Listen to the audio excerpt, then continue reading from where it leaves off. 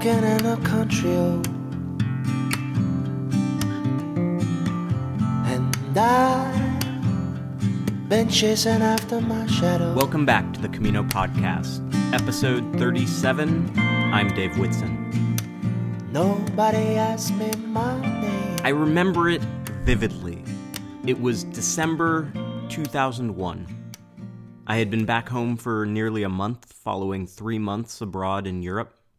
It had been my first trip abroad, and it was the sort of classic American tour of Europe, complete with the oversized backpack and Eurail pass.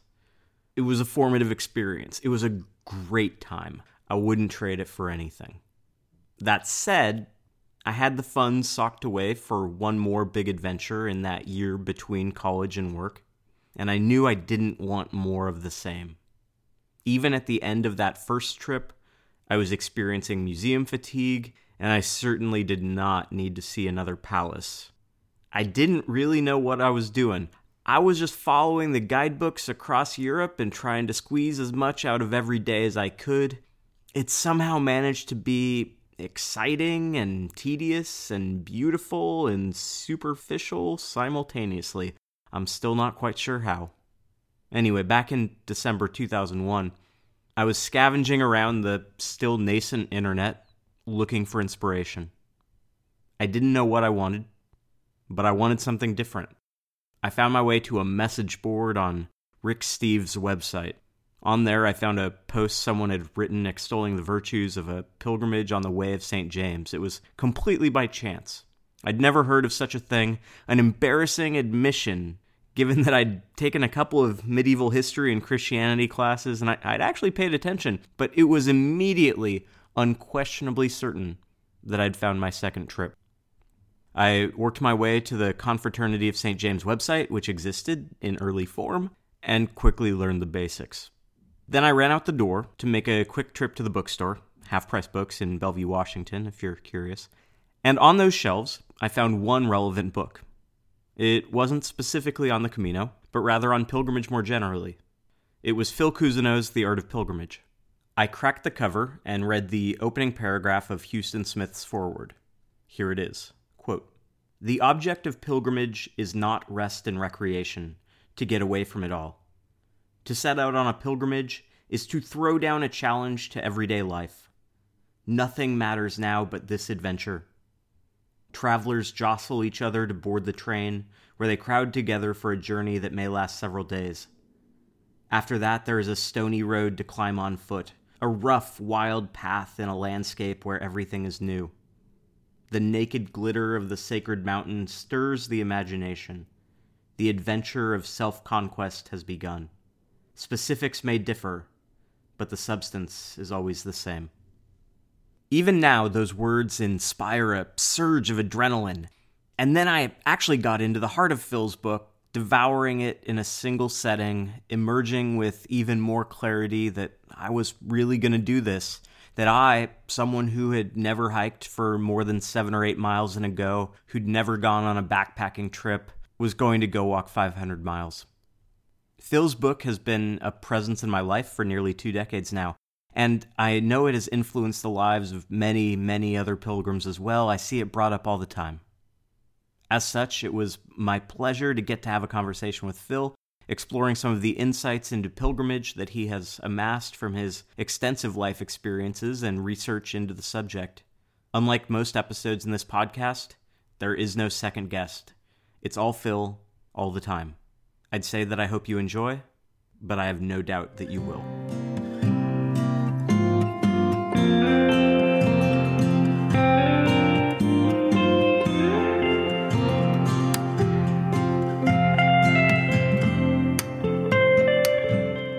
Phil Cousineau is a writer, teacher, editor, independent scholar, documentary filmmaker, travel leader, and storyteller.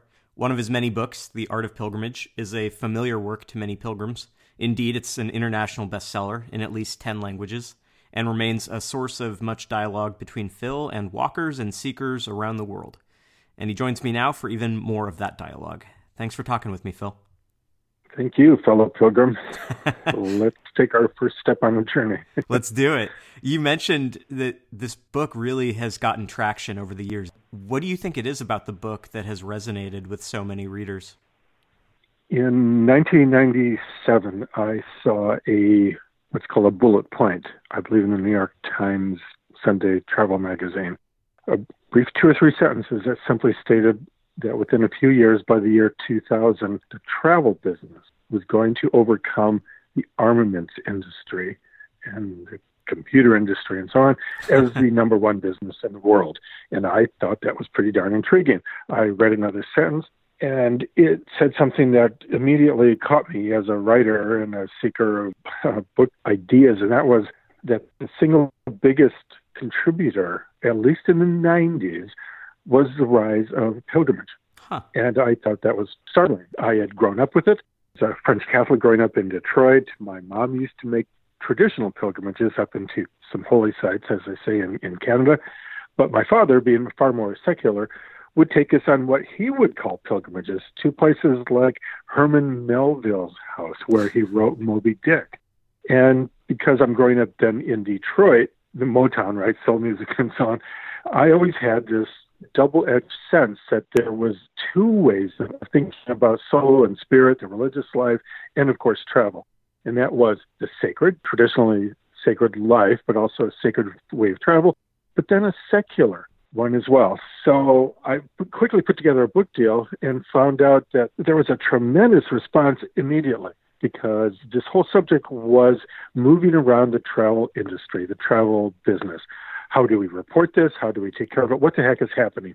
And I found out quickly that in the late 90s and going right into our time now, pilgrimage to the traditional sites in the 3 Levantine religions, as they call them, Christianity, Judaism, and the Muslim faith, were all rising. As a matter of fact, in the so-called Jubilee year in 2000, in an ordinary year, 3 million people go to Rome. 50 million people were scheduled to go to Rome in 1950.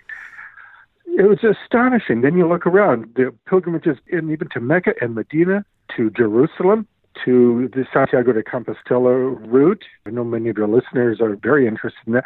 They had all been rising. So then the question is how and why? And that's a great idea to write a book. So I began writing this book, and what makes it unique as compared to some of the more academic studies or the traditional sacred pilgrimage in which you are playing Gregorian chant on your headphones, and in some cases flogging yourself. I'm serious. This still happens in places like the Philippines and so on. I wanted to open it up because I thought there was a much wider discussion.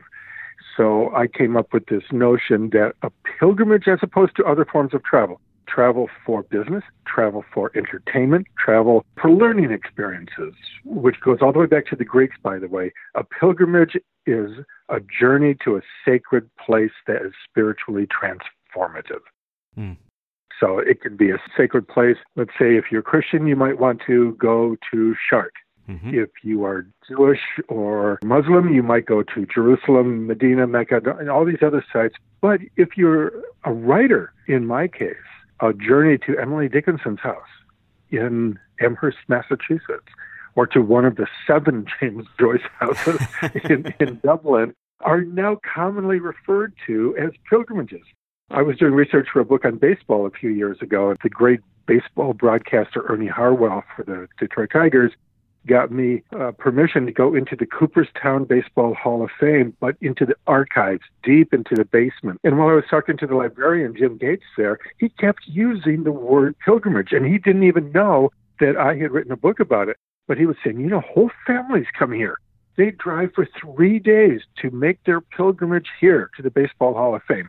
That's when I knew I was onto something. So, you initially set up this dichotomy or this pairing of the sacred pilgrimage and the secular pilgrimage. In practice, do you see them being one and the same?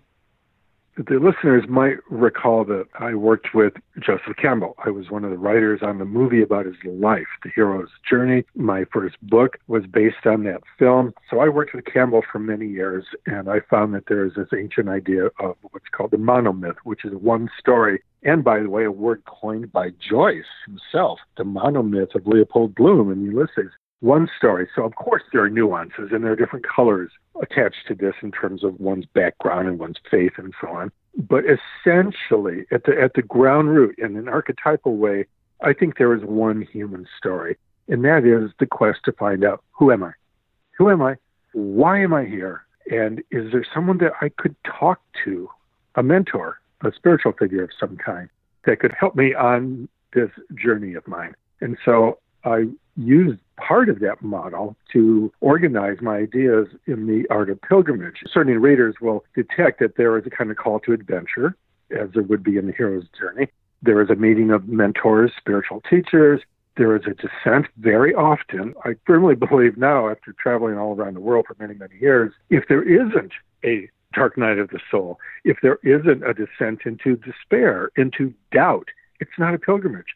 It could be interesting. It could be educational. It could be fun. Many, many, many things. But without the dark night of the soul, there's no spiritual inquiry going on. And that is one of the elements that makes a pilgrimage different from other forms of travel. I even used the same model when I wrote a book about creativity, stoking the creative fires. So that, loosely speaking, what distinguishes tourism, and I'm not mocking it, and they shouldn't be held in counterpoint, because I've met many pilgrims around the world, by the way, who are extremely self-righteous about their tourists over there. Oh, and there's a traveler, but I'm a pilgrim. We have to be so careful about this. So I don't want to pin one against the other. But what I want to say, really, is that the pilgrimage, here comes a double negative. A pilgrimage is the journey you can't take. The power of that double negative. In other words, we all, I don't care who you are, the Dalai Lama has faced this. I've met Aborigines in Australia who have faced this. You reach a crisis point, a crossroad in your life, and suddenly your friends can't help you anymore. Your spouse, the pastor at home, even your therapist. I have more therapists taking my trip than any other profession. The pilgrimage is the journey that you have to take because you get off the bus, you get out of your head, you begin to walk, and that allows the mind and the soul or the spirit, depending on your persuasion, begins to free up. Something happens in a pilgrimage that does not happen on a typical tour or a family trip somewhere. Those are all good. I'm not saying never go to Club Med. I'm never saying, I'm not saying don't go home for Thanksgiving with your family. But the pilgrimage is the journey that you have to take if you want answers to a profound spiritual question. And is that the main reason then to go on pilgrimage, to answer a deep spiritual question, to get the answer to who am I? Well, generally, and again, language matters. Words matter. And if you say, I just want to wander, there's nothing wrong with that. And there's nothing absolute about saying, I'm with fever-brow determination, I'm going on a pilgrimage, and so I am going to be spiritually transformed. Because Edwin Birnbaum, as some listeners might know, wrote an extremely important book in this whole discussion called Sacred Mountains. And he talked about the role of sacred mountains around the world as pilgrimage sites. And he has climbed Mount Everest and a few of these other sites. And what he found that was startling to him, and he told me when we taught a class together on sacred travel, I think it was at Esalen Institute, he said, you can go into the Himalayas and you can be trekking for a long time with Tibetan monks or Buddhist monks from different places in the world. And what you can find out is sometimes they're doing it by rote, R-O-T-E. Mm-hmm. It's just expected of you. You go, but then you fall into a kind of hypnosis. Again, the pilgrimage is different from other forms of travel because there is, as the French would say, a cri de coeur, a cry of the heart. I worked with the Doors on a book called Riders on the Storm, Jim Morrison and the Doors. And remember the Doors lyric, something's wrong, something's not quite right.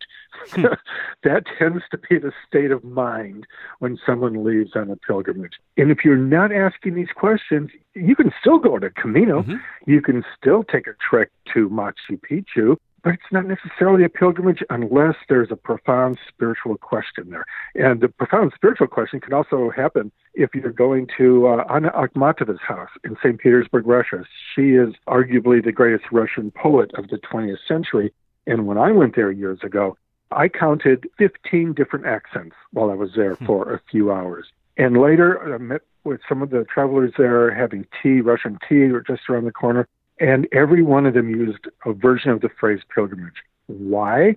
I think the overlap between the sacred and the secular form of pilgrimage or sacred travel is that you're following in the footsteps of somebody or something you profoundly respect or even revere. So sometimes it's conscious, sometimes it's not. I know someone might go to, this is actually true, people make pilgrimages to Pele's house. It's really a little shack in rural Brazil. Dirt roads, dirt floor shack where he grew up. But soccer aficionados from around the world will go, and what are they doing? They're walking in his footsteps to go to the site. They may not even use the word until much later. But the action is a pilgrimage because there's a profound effect that following the footsteps back to the place where something began. To me, that is almost always the overlap or the charged point. Why would we go walking in the footsteps of Henry Miller in Paris or walk around Prague, Czechoslovakia in the footsteps of Milan Kundera or the patent office where Einstein worked in 1905? Because people actually go on science pilgrimages, by the way. Something happens to us. And Americans did not invent this. Get this out of our head, right? There's a legend within 24 hours of Virgil dying in a cave outside of Rome in the 1st century, people were already walking to the cave. Yeah, one of the things that stands out to me is you're talking about following in the footsteps of someone specific who we feel a connection or resonance to. And I'm struck just as much by knowing that I'm walking in the footsteps of unknown hundreds, thousands, millions on the Camino. You know that you're walking in places along Roman road that so many have. You are on church steps where you can see them worn down over time from all of the feet. There's something potent about that, even in the more abstract sense. It's abstract in one way, but it's also visceral and visible. I went to Rome with my wife years ago. I was lecturing on a ship, of all things, and we got into the heart of Rome, but I had this urge that said, let's rent a taxi, then let's walk for a while. I wanted to go out to the road that went all the way out to the sea for people who were arriving in Ostia on the sea, and then they would make their way in. We went all the way out there because I had seen photos when I was a boy of the beautiful black stone, probably volcanic stone, that was cobbled. So my wife Jo and I, we got all the way out there, and we began walking, just simply as you say, walking on these footsteps. And you know what happens? Your imagination goes wild, if you have an imagination. So what am I thinking?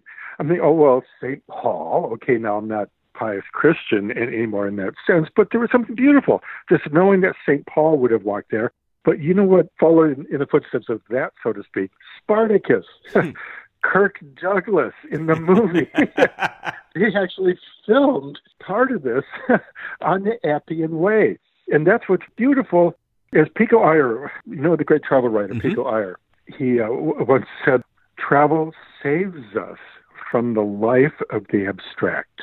Isn't that beautiful? It makes a lot of sense. Some things can be beautiful, but when you find yourself there, I'm here. The Olympics, I believe in 1960, they had some of the athletes come into Rome following the Appian Way. So what is happening here? There's a psychological principle that Jung talked about, that Edwin Edinger discussed, that when you want to rejuvenate your life, you want to be inspired, you want to reintegrate. A lot of the RE prefixes help here. You don't go forward and just accumulate more and more and more stuff or more and more and more experience or stamps in your passport. Psychologically speaking, what you do is you go back. You go back in time. I was just in Detroit where I grew up just last week, and I visited my father's grave. And I was supercharged by this, as sad as that was. But I'm going back in time, like you might if you go to Machu Picchu, or I would when I'm taking a group in the footsteps of Odysseus next year in Greece. You go back and then down. This is part of the genius of the hero's journey. It's counterclockwise. It's not clockwise. The hero's journey, all stories, all adventures go counterclockwise. And that's why we feel this phenomenon of time stops. I was in Paris for 3 weeks, and it felt like 24 hours. I was in Africa for 6 months. And I'm the royal I, the royal we, right? And it's because time stops when we're doing something that's transformative. And why? There was something, let's say, where the Cousineaus came from, my ancestral point, where the Comanches would go on a vision quest to go back to where the ancestors supposedly came from. the Vision Quest in Australia. Or in the case of people walking to Santiago de Compostela, we're going back where in the mythology, and I mean this with all due respect, the mythology is this is where St. James landed when he took the boat, right? We know that. Well, even if you don't believe that literally, something profound happened there roughly 2,000 years ago. Now, this is bringing it back to Pico and why this is exciting and exhilarating and not abstract. You go to these sites and something happens. I think on what Carlos Santana, of all people, told me, is what happens on the cellular level. For him, it's a musical pilgrimage. He might go to Kansas City or New Orleans, but when he goes to the places where great musicians were born, he says, you change on a cellular level. And I thought that was just astounding. Something happens so we can feel it in the top of our head. We can feel it in our heart, maybe in our gut, but something is happening. And that's what compels us sometimes to walk. If you take the full Santiago pilgrimage, it's about 4 months, right? If you leave from the Tour Saint-Jacques near Notre Dame in Paris and you walk roughly 15 to 20 miles a day. But why? Why would we do this? Because Shirley MacLaine did it? I know some people have, but you know, the novel by Joseph Heller, Something Happened. I believe this is at the heart of pilgrimage. We want, on a beautiful way, a poetic way, we want something to happen. I want to walk through a few different moments in your book. As you said, you move sequentially through the process inspired by Campbell, and I'd just love to hear you riff on some aspect of each of those steps. Sure. The first one is in the pre-trip process. And there's this constant tension in pilgrim forums for people who are planning their pilgrimage to Santiago between planning and investing a lot of time on the front end and just going and believing that planning is going to interfere with the magic, the serendipity of the way. From your perspective, how important is the pre-trip process for pilgrimage? It depends on what you're hoping to happen.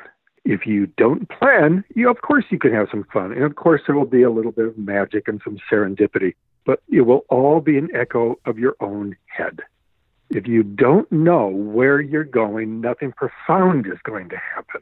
If you don't pay some respect to the place where you're going by reading about it, by talking to other people who have been there, something can still happen, but it's all going to be an echo of your earlier belief or a kind of new age expectation of meeting someone to fall in love with, or maybe you're going to bump into Paulo Coelho in a cave and he'll be wearing a black cape somewhere.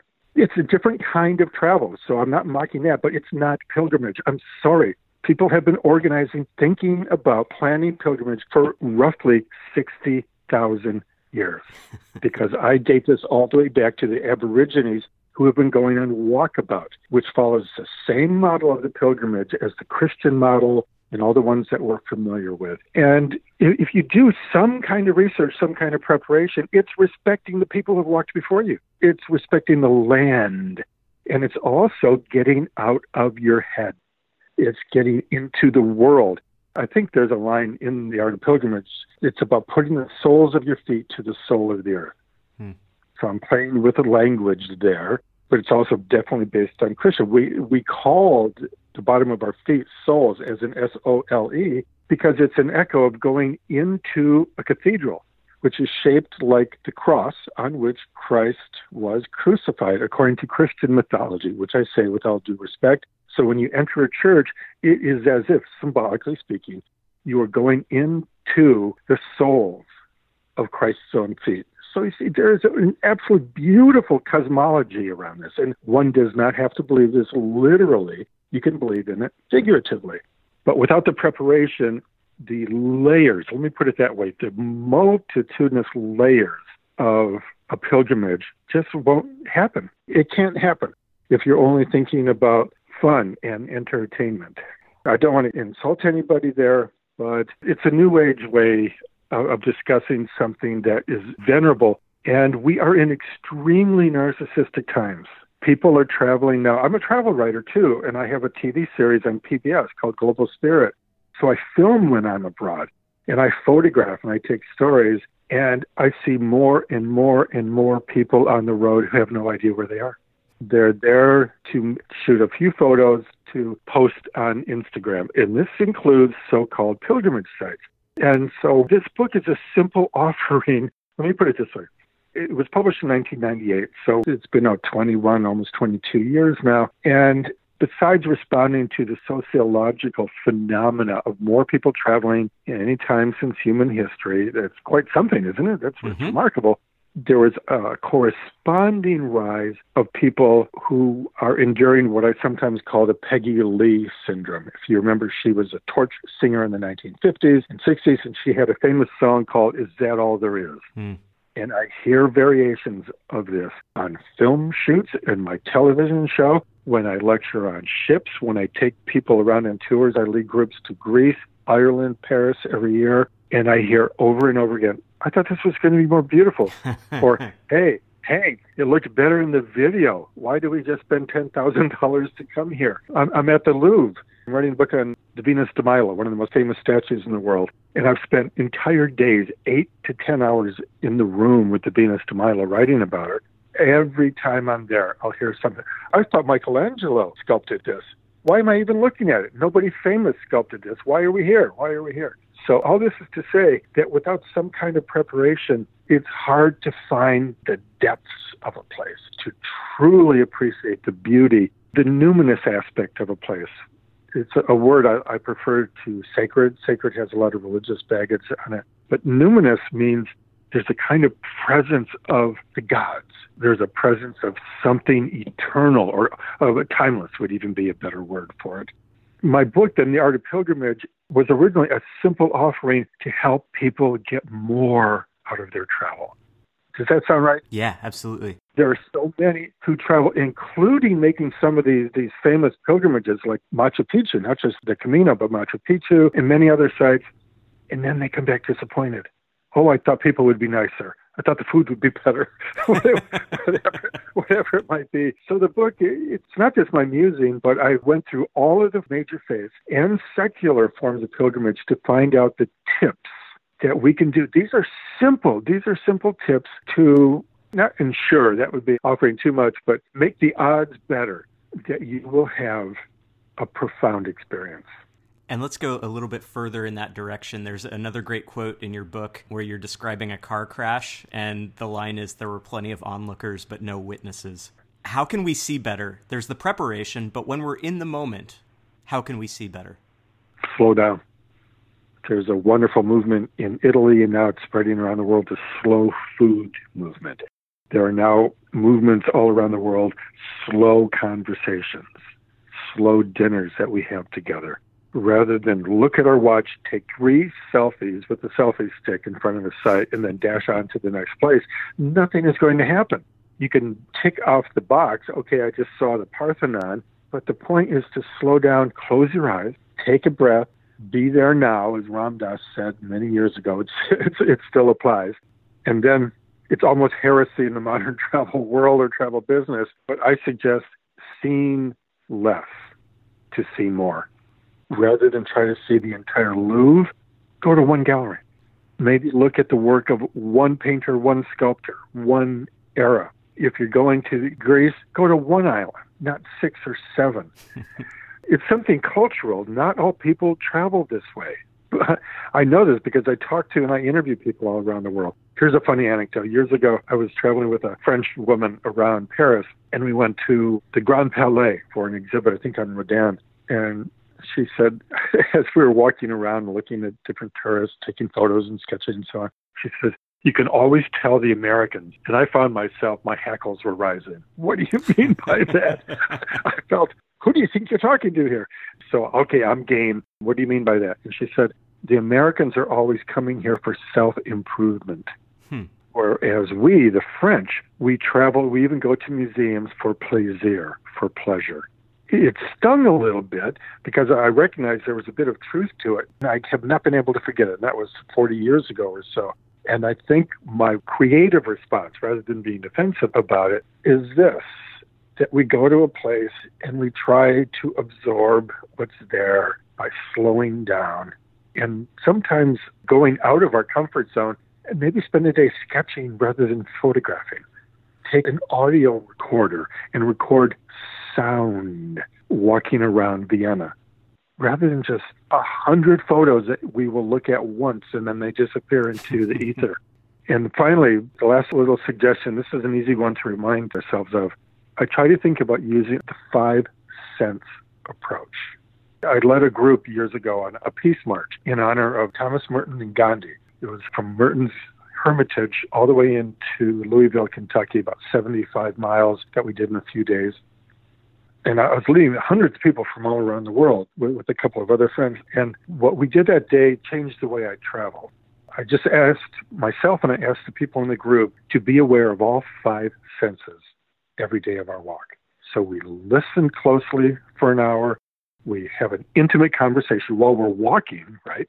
We try to view in a way that we will remember. So you go through you take off the 5 senses, and after a while, it feels artificial for the first day or so. And eventually, if we do it correctly, it becomes a way of our life. And it's something that we can do at home as well. You mentioned earlier in the conversation that you've come to see the facing of the setback, the descent, as an essential part of pilgrimage. And I'd love to hear more from you on that. Why is it important, and how can we engage with that well? Because I think, especially on a walking pilgrimage, a lot of us suffer setbacks along the way, just the challenges of the body along with the challenges of the spirit. And sometimes we respond to them well, and sometimes maybe less well. So how can we meet that? Here's one travel suggestion that I learned from my dear friend, the great scholar of religion, Houston Smith, who actually wrote the introduction to The Art of Pilgrimage, now that we're talking about it. And he gave me some advice a number of times over the years. We did 5 films together. We worked on 5 different books together. He married me and my wife, who's my child's godfather. A simple piece of advice. When you get up in the morning, if you are in a Hilton or if you are in Auberge on the Camino going to Santiago, rather than immediately reaching for your phone or turning on CNN or calling home, then a few minutes, 2, 3, 5 minutes, revisiting one central question. Why did I leave home? Why did I leave home? It's so primal. It's such an archetypal question. And it's far more effective if we do it in what they call the hypnagogic stage, which is halfway between sleep and waking. It's kind of a dream or a reverie state. You might even write down a few minutes. I left home because I need to decide if I'm going to change jobs. I am walking for 2 months on the Camino to decide if I really want children in my life. Profound questions that will precipitate profound experiences on a pilgrimage like this. And then if you can review that question 2 or 3 times in the day, what am I looking for? What am I looking for? Why am I here? Why am I here? That will help you get through the inevitable torments, if we can call it that, of a real walk. I interviewed someone, I did a whole show on pilgrimage and global spirit. Pico Iyer was one of my guests, and we had a Peruvian anthropologist as the second guest, and she talked about how the pilgrimage in Peru is 80 miles uphill. Uphill. And then to add to the pain, but also then to the relief at the end of it, the pilgrims put huge rocks on their back. Now, why? Why would you do something like this? Well, it's to be aware of our mortality, to be aware that it's possible to transcend our pain. In many cultures, I think the French have an old proverb about how travel is getting used to the pebble in your sandal. Those are going to happen. We might get sick. Someone could steal our passport in the youth hostel. Things happen on the road. But those are all the outer issues. The inner torment, the inner struggle is the most difficult one, and that's the spiritual question that we're carrying. And if there isn't a spiritual question, I'm not saying stay home and don't make the trip, but it's something other than a pilgrimage, because a pilgrimage, remember the etymology in the book? I know you've read the book. It goes back to the Latin per agrum, and it means walking through the fields. Does that feel? It's so beautiful. It's so primal. It doesn't say take a bus. It means walking because the actual movement of the legs and the feet moves something in the spirit. And that's why we're doing it, and not just watching a 5-part series on the history of Spain. that's very illuminating, educational, but it's not the same as walking through. And so the dark night of the soul, as it's called in the spiritual literature, or the labyrinth, as it is described in the mythological literature, has to do with how I respond to struggle. Some people give up and they go home. They just quit. Or some people get drunk every night in the hostels. Or some people get extremely angry. I've met a lot of angry travelers out there in the world. The world isn't like they expected it to be. Or they're disappointed in cultures. Or they miss home too much. I find versions of this line in travel literature all around the world that one of the most important and revealing moments of any profound travel is when you meet yourself on the road. It's phrased differently, but I believe what it means is you come face to face with yourself when the going gets tough. And you say, Dave, Phil, Barney, what do you have to keep going? Do you have it, or are you going to quit, or are you going to become cynical? And the dark night of the soul is what reveals us to ourselves. So by the time you reach the cathedral in Santiago, or the ruins of Machu Picchu, or Stonehenge. One morning I left at 4 a.m. from Salisbury, and I walked all the way to Stonehenge, 11 miles through the mist as the day was beginning. And that site of seeing, this is before the fences were around Stonehenge, by the way. When I reached the site, I was all alone. I had 3 hours to myself there. And what do we meet? We meet ourselves. We meet the deepest part of ourselves. I hope we meet the best part of ourselves. But sometimes it's also coming face to face with the part of ourselves we don't like, and we have to reconcile ourselves to. That's true. And that's why we travel, and that's what makes it different than a boxed tour, so to speak. One other component, one part of your process that I wanted to touch on is the role of the offering, because you stress the importance of this, and it's something I don't actually see discussed very much in a lot of the writings about pilgrimage. What is the offering, and why is it so important? A great question. Thank you. I'm a word guy. I have been since I was a kid. My family read books out loud together. We had an enormous dictionary in the living room. It could have been a wheel stop for a 747. And if we found a word that we didn't know, my dad would force us to look it up ourselves rather than just tell us. And I came to love that process. So in travel, I've been struck by the use of the word take over and over and over again, at least in the tourism business, which is slightly different, but it sets us up for what we're talking about. Offhand, we say, I'm going to take a trip. And then when we arrive in a place, we say, I'm going to take some photographs today. Oh, sweetheart, you give me a minute here. I have to take a photograph. Or, hey, buddy, I'm going into the shop. I want to take back a couple of souvenirs. Versions of take are used, and we rarely think about it. On the other hand, what it reflects, if you look at this on a deeper level, is that most people, most tourists are, as we say in the lingo, are on the take. And I come to feel that's part of the resentment of people whose country, whose cultures we are visiting and sometimes invading. We're on the take. And we wonder why when we enter a place, we raise our camera and people look away or sometimes spit. I've been spat at in different places in the world.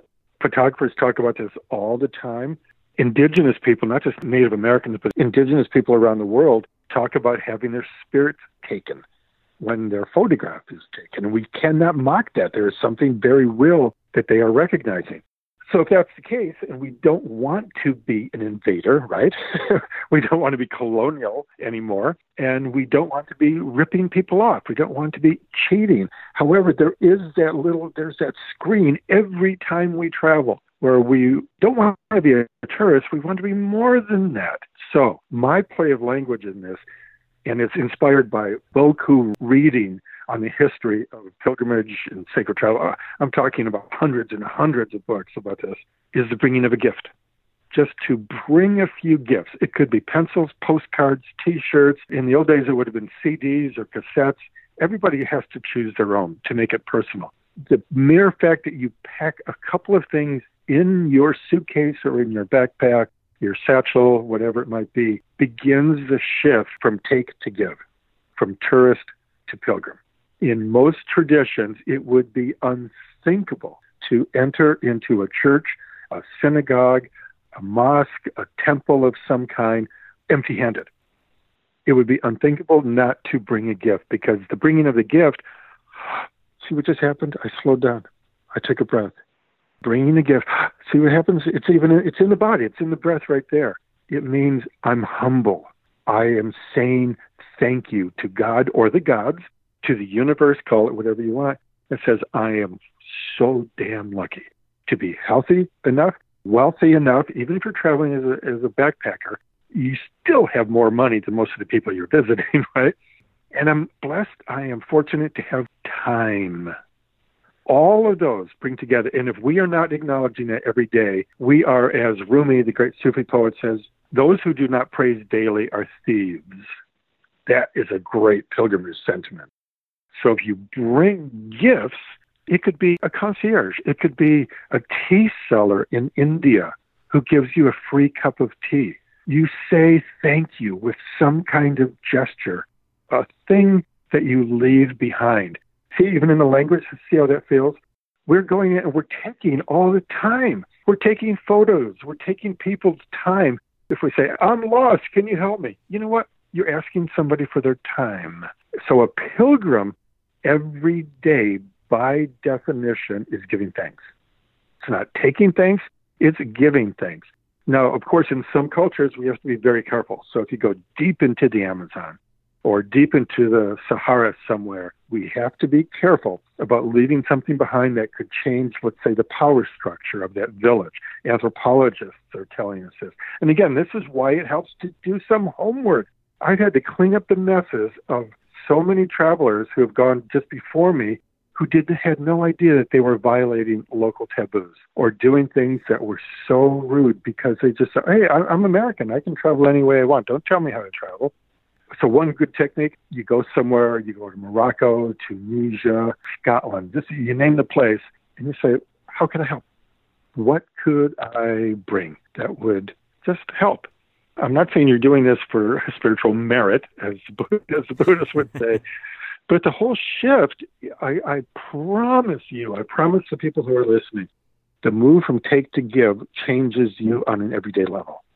It puts you in a mood, sometimes I call it the pilgrim mood. And the pilgrim mood says, I'm not entitled to anything. I am so lucky to be here. I'm so blessed. And I'm going to tell people every day that I am. And which is why, by the way, pilgrims have been respected throughout human history. Even in the Dark Ages, when it was extremely dangerous to travel, even lethal. If you wore, let's say, the scallop shell, walking from Paris to Santiago, what they call the footpads or the thieves, would generally, there are exceptions, but would generally leave you alone. They would just nod and they say, you are blessed today. You are walking and I'm not going to rob you. I'm not going to hurt you in any way.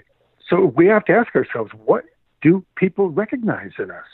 We're traveling in a kind of in a numinous zone when we're on a pilgrimage. We're doing something that is good. We've mostly been talking about the art of pilgrimage, but I also had the chance to read a shorter book from you, The Oldest Story in the World, which I really enjoyed.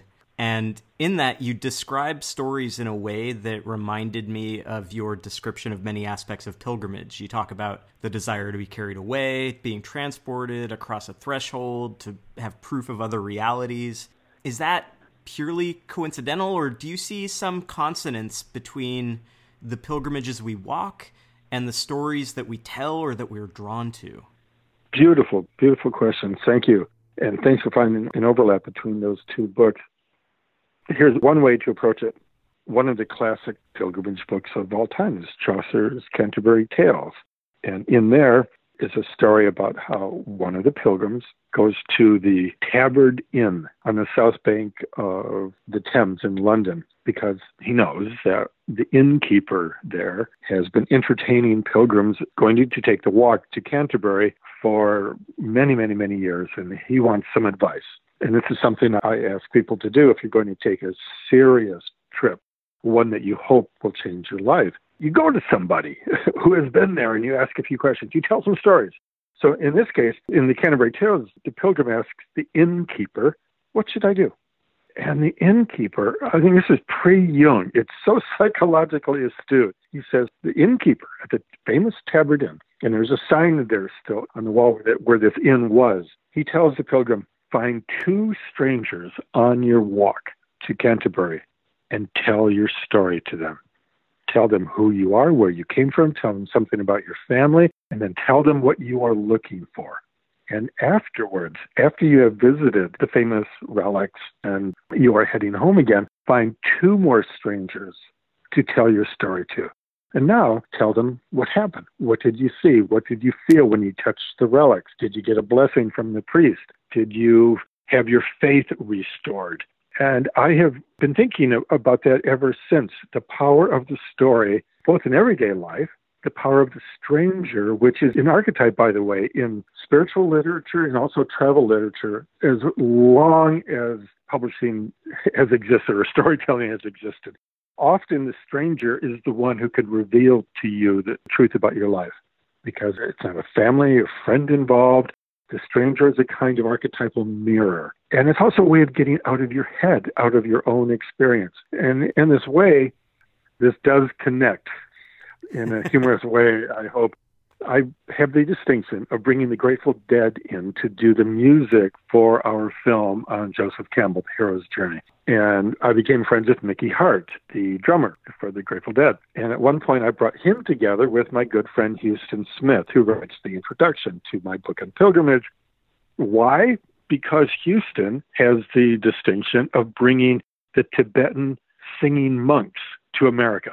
They're the ones who can hold 3 chords in their throat at the same time. One monk sounds like he's a trio, half an orchestra. And it's so stunned Mickey Hart, who is a bona fide musicologist, besides being a drummer, that we brought the two together. And they appeared on the Michael Krasny show on KQED here in San Francisco. And at the end, Michael Krasny, the great interviewer, asked, what does a drummer for the Grateful Dead have in common with Houston Smith? A historian of religion, how did you guys come together? And Houston says, we're in the transportation business. Isn't that brilliant? And I think that's what brings a lot of my work together as well. Religion is a transportation device. We can be transported into the past, deeper into the present, but also into the future. Thousands of years can come alive when we are in a beautiful religious ritual, including pilgrimage. But art is a form of transportation. So many writers, artists, musicians constantly talk about transport. Miles Davis was in another cosmos during that performance, right? And the very word sport. Pilgrimage is athletic, right? You have to walk. Yeah. Right in the middle of transport is the word sport. And that's no accident. Either performing in an athletic manner or watching sports is what? It's transportive. Stories at their best are still our most efficient transportation device. You tell a story, you listen to a story, and you stop time. You are transported. So this is one of the subtle gifts that I hope my book, The Art of Pilgrimage, can do, where I'm encouraging people to get out of themselves and their isolation, or even traveling with a spouse, which can be so beautiful. But telling your story, encouraging other people to tell their stories is what is memorable, because almost without exception, when you talk to people about their personal memories, what really happened when they were traveling, don't tell me about your 5-star hotel. Don't tell me about the 5-star meals. Who did you talk to? Did you have any memorable conversations while you were walking, when you were sharing some wine out of a Boda bag in an auberge somewhere? Stories are what bring us together. Now, do you remember the line that I reprised like a song lyric throughout The Art of Pilgrimage, which I found in an old pilgrim's guide? And I've gotten more letters or queries about this peculiar line than any other comment in the book. And by the way, I average at least one real letter, not just emails, but handwritten letters or postcards from The Art of Pilgrimage every day of my life from somewhere in the world. Wow. They come from Uruguay, St. Petersburg, Antarctica. I got a package of 6 letters from Australian nuns on a pilgrimage to Borobudur. They all wrote to me together just a couple of weeks ago. Wow. And, yeah, The line in the book is this: stranger, pass by that which you do not love. That line is worth a PhD. It means an inexhaustible amount. For me right now, it has shifted over the 20 years that the book has been out. What I'm suggesting is that even on a bona fide, self-announced, triumphant, banner in front of you pilgrimage, I am from Oregon and I'm walking to Santiago, there will still be beaucoup distractions. The world will pull you off. The news will pull you off your determination, your sight. Stranger, pass by that which you do not love. It doesn't mean don't have fun. I'm not saying that. But can you keep your eye on the prize? As the great leaders of the civil rights movement used to say, do you have your eyes on the prize? Eyes on the prize. Otherwise, we get pulled off and suddenly we can arrive in a place and we have that, is that all there is moment. And I want everybody listening to have the time of their life. You offered one line from the book, and I'll wrap up here by offering one more line. There's this great exchange where this question is raised. Someone taps your shoulder and asks where they can find God. What's your answer? And I was hoping to get your answer. In the moment. It's right now.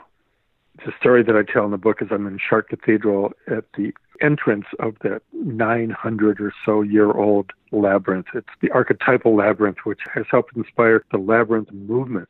6,600 labyrinths have been built all around the world based on the work of Lauren Artris from here in San Francisco. And years ago, I was standing right there at the entrance to the Chartres Cathedral labyrinth, and an old Frenchman who reminded me of my grandfather in Canada, Charlemagne Cousineau. Isn't that a formidable name?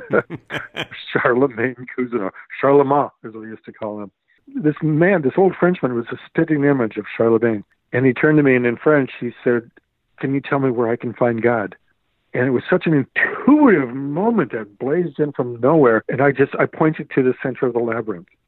And he just, so, and turned, and he did the 11 turns of the labyrinth. And that has become a kind of profound symbol for me about that question, that every day is a bit of a turn through the labyrinth. We have to enter in, if we get out of bed, right? We get out of bed, you enter the labyrinth of life, and you make the 11 meanders, the 11 turns, and somewhere in the middle of the day, I hope for me, and I hope for you, and I hope for all of our listeners, that there will be a center of the labyrinth. And we will find something or someone divine, something timeless in the center of our everyday life. Phil, this has been a blast. Thank you so much.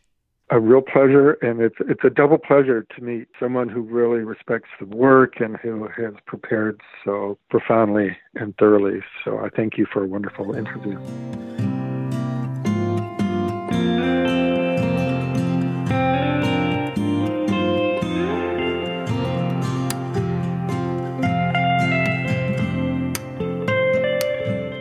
It's funny what sticks in one's memory. When I think back on my first pilgrimage, I see myself sitting on a rock, just off the road leading uphill from Saint-Jean-Pied-de-Port, my right quad spasming uncontrollably. I'd never experienced such a thing.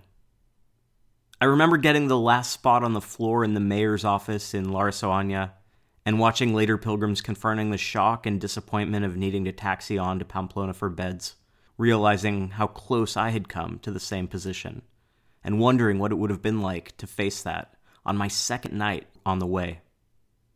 I remember the approach to Nájera, walking through a driving rain across a rickety bridge, nothing more than loosely linked planks really, over a surging river. It had been nearly a week of constant rain, and pilgrims shared reports in the albergue of snow in Burgos. Several bailed and took off the next morning, and I can't say that I was walking with a ton of confidence.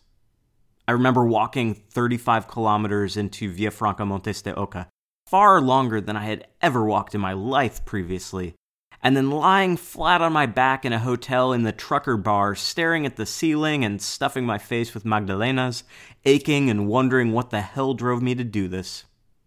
I remember how badly my shoulders hurt in the final few days, including a 10-minute break I spent across from a closed bar in Lavacoya, not wanting to take off my pack because the jostling would be agonizing. Later that day, I can still vividly picture the ceiling of my room in Santiago, where I spent 2 hours waiting for the pain to go away so that I could actually go see the town. To be clear, those are not my only memories. I have lots of positive experiences that I remember fondly. But in some ways, these are my most cherished memories.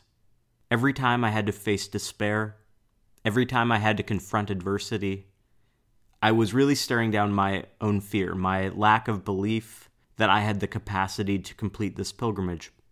I never really believed that I could make it to Santiago until I arrived in the Praça do Obradoiro. In The Art of Pilgrimage, Phil quotes the Dalai Lama, who said, quote, "If you utilize obstacles properly, then they strengthen your courage, and they also give you more intelligence, more wisdom." Phil then observes that the root of sacrifice, the Latin sacrificium, literally means making sacred. The obstacles, the sacrifice, those certainly bring great depth and meaning to many of our pilgrimages. That's all for this episode. Many thanks to Phil Cousineau for speaking with me. You can find him at philcousineau.net. The site has information on his books, his trips, his films, and the many other things he's involved with. The Art of Pilgrimage remains very much in print. Phil's television show, Global Spirit, can be viewed on PBS in the US, and there are tons of clips available on YouTube. The Cousineau podcast is available on Apple and Google Podcasts. You can reach me at cousineaupodcast@gmail.com or through the Cousineau Podcast's Facebook page. And you can find episode production notes at davewhitson.com. Thank you, as always, for listening.